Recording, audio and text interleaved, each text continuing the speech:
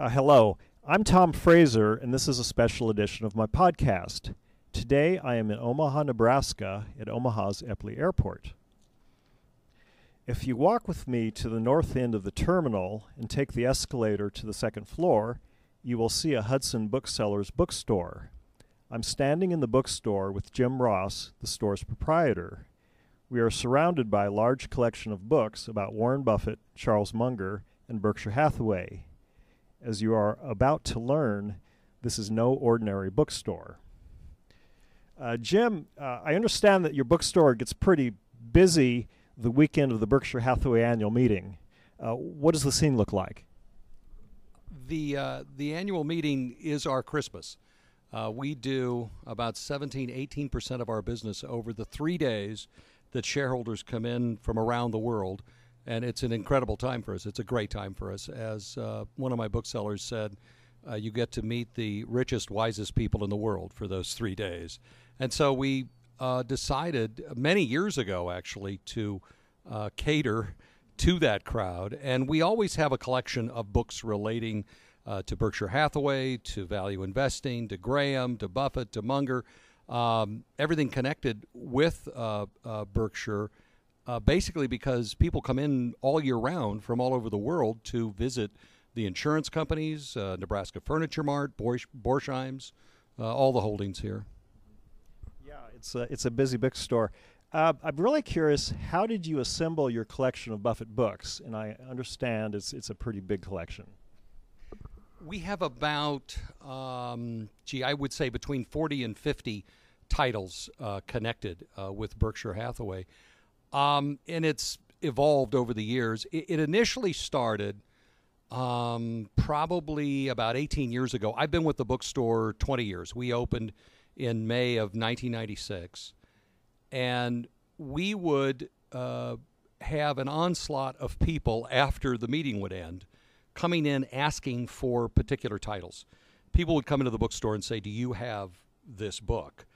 And even though I am a shareholder, a B shareholder, but even though I'm a shareholder, I didn't even think about it. It was actually people leaving the meeting looking for a book that either Mr. Buffett or Mr. Munger had brought up in the middle of the meeting.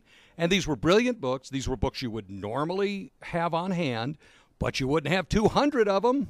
So about, it was months later after one of the meetings, I ran into Mr. Buffett. And I said, I explained to him our dilemma that we would have crowds of people looking for specific titles. He said, you know what? He said the last time we had that sort of interest happen, it was a book that Charlie had recommended. He said, I will give you Charlie's telephone number. 90 days before the meeting, you call Charlie, and he will tell you what we're reading. And I was like flabbergasted, and he gave me the phone number, which I kept, and I called, and what shocked me immediately was that he answered the phone. I thought, well, I'm going to have some time to compose myself. We're going to go through at least 4 or 5 executive assistants, aren't we? And the phone answered, the ringing stopped, and Charlie said, "This is Charlie." And I could not complete a sentence. I said, Mr. I was lost. And I think I got out my name, that I was Jim Ross. He interrupted me in my fumbling, and it seemed like an eternity. It was probably only a couple of seconds. And he said, I know who you are. I know why you're calling. How can I help you? Well, that year, he was interested in Ron Chernow's book, Titan, which was a biography of Rockefeller. He was also very big on Guns, Germs, and Steel. You know, he's always been a huge fan of Jared Diamond's. And we talked for like 15 minutes. I was stunned. And we had a wonderful conversation, and he said those were the books that they would be talking about if it came up. That was another thing. When I first mentioned it to Mr. Buffett, he said, well, Jim, what if no one asks what we're reading? And I said, fat chance. Someone always asks. And he said, well, and it was funny. I mean, here he was thinking of me. He said, you know, you'd be stuck with piles of books. And I had to explain that actually books are returnable. So we wouldn't be stuck with them if nobody mentioned it, you know.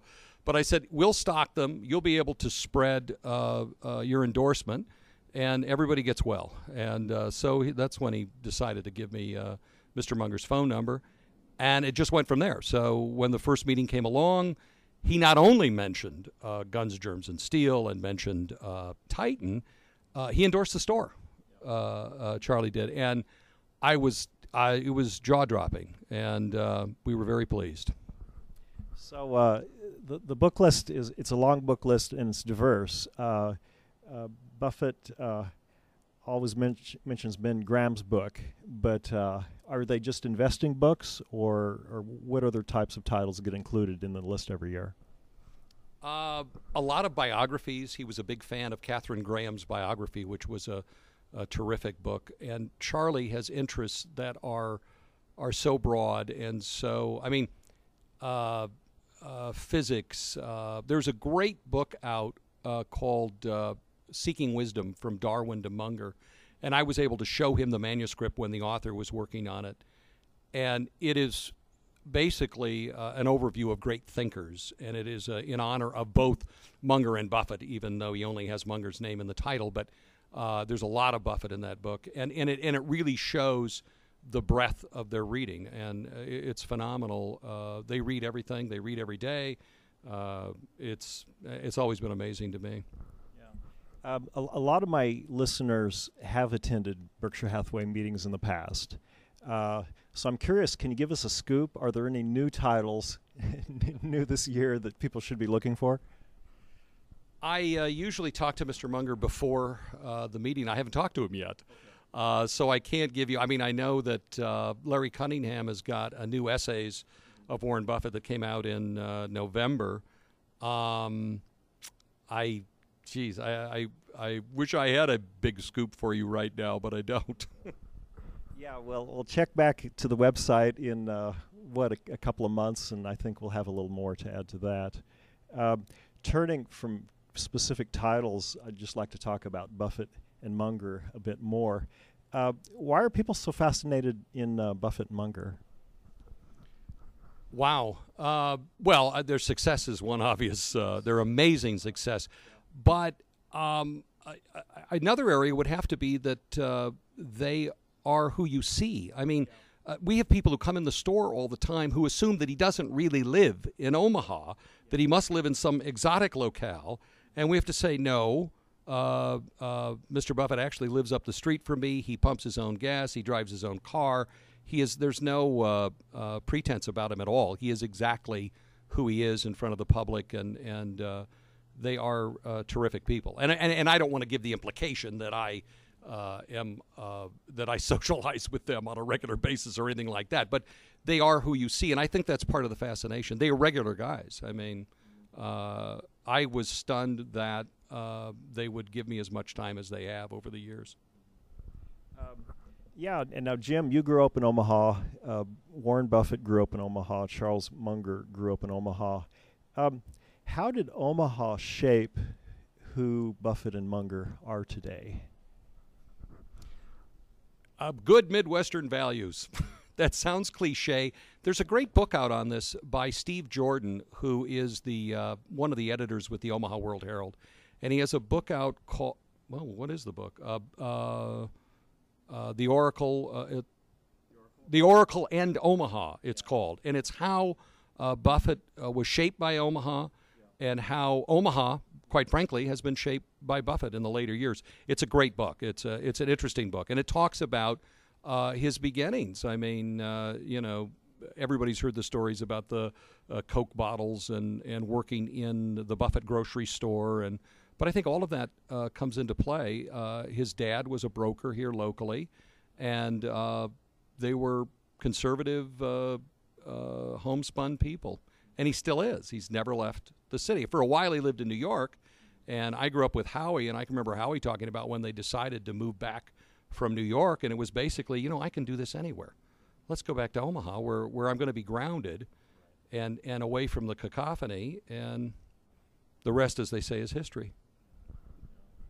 Yeah, well, just one more question. What do you think Buffett represents to Omaha?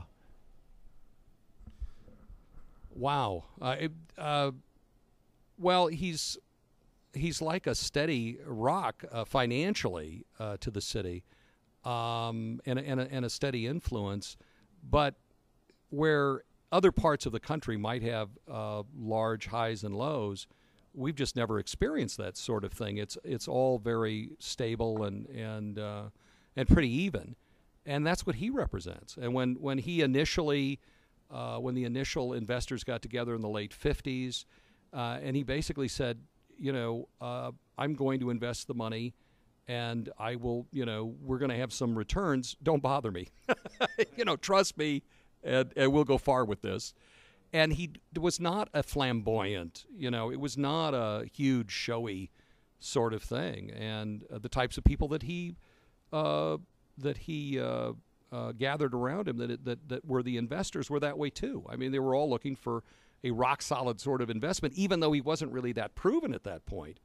But they trusted him, and he showed, this is what I want to do, this is the ideas, and it all flowered.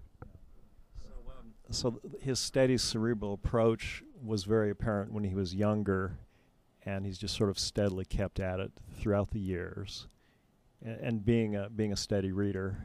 Yes. Yeah. So I guess I would encourage everybody listening to this podcast to pick up the point about steady reading.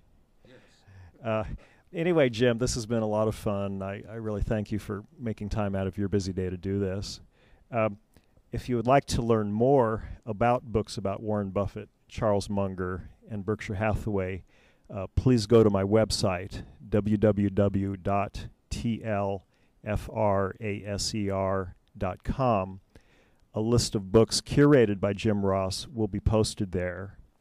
And the next time you are at Eppley Airport in Omaha, please make a point of visiting Jim's store and coming by to say hello.